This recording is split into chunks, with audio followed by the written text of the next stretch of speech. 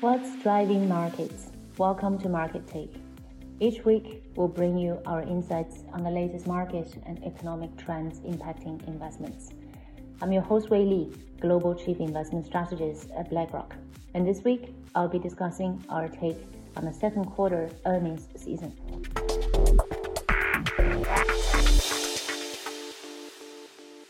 Earnings have been largely stagnating, and this past quarter, they came in better than feared.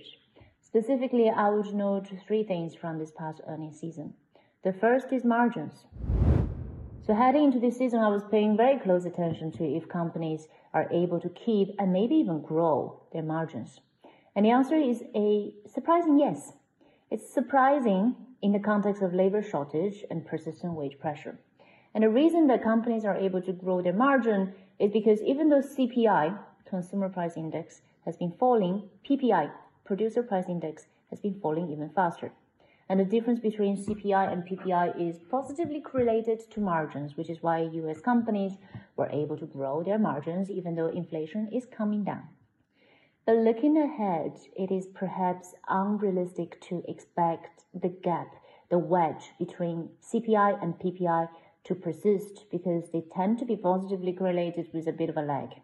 And furthermore, the headwinds, including the labor shortage, tight supply, and sustained wage growth, they're not going away. So we do expect the elevated margins levels to come under pressure in the coming quarters. The second point I would note from the past earnings season is dispersion and the importance of selectivity that came through very clearly in the earnings picture. So we have sectors that surprise on the upside, sectors that surprise on the downside in a more dispersed way. And if I were to observe an overall trend, the sectors that have been surprising and contributing to earnings upside versus expectations are largely what you would call the typical early cycle sectors like consumer discretionary, which in the context of labor shortage and greater share of the pie going to labor, that's not entirely surprising. But I think it also broadly supports, at least for now, a soft landing picture if you look at the sectors driving upside surprise coming from what we would call the early cycle sectors. I was also specifically paying close attention to if tech names were able to meet the very high bar as they came into the earnings season. And of course, the bar was set very high because of the good performance that they staged in the first half of the year. And the answer is yes, they were able to beat even the very elevated expectations. I find that, surprising but also not surprising, and I'll tell you why. I find that surprising because we're at a very early stage of a large capex cycle. There's a lot of spending needs, research and development, and yet these companies are able to still deliver positive and strong earnings reasonably strong earnings growth, especially versus expectation. But I'm not surprised, I guess, because I do like the AI theme, and I think we're still in the early innings of the AI theme, and more is to be expected. The third point I would note from this past earnings quarter is around regional nuance. So here, Europe versus the US.